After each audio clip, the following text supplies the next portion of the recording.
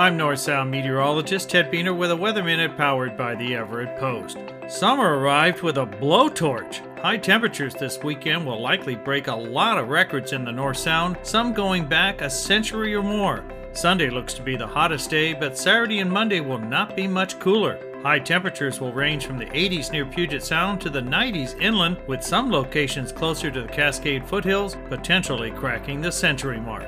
In recorded history, it has never been this hot so early in summer. This heat wave will require all hands on deck regarding heat safety. Heat is a silent killer and ranks number one for weather-related deaths. The most vulnerable are the elderly, infants, and those with respiratory or heart ailments.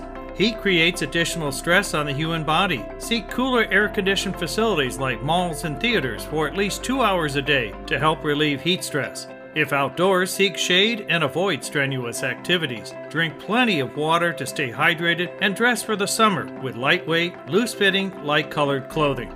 Area waterways are still cold. Always wear a life jacket. UV radiation is as high as it gets this time of year, so wear a high SPF sunscreen. Avoid leaving anyone in parked cars, but particularly kids and pets. Beat the heat, check the back seat. Wildfire danger is high and area burn bans are in place. Keep all burning materials in vehicles and douse campfires till cold.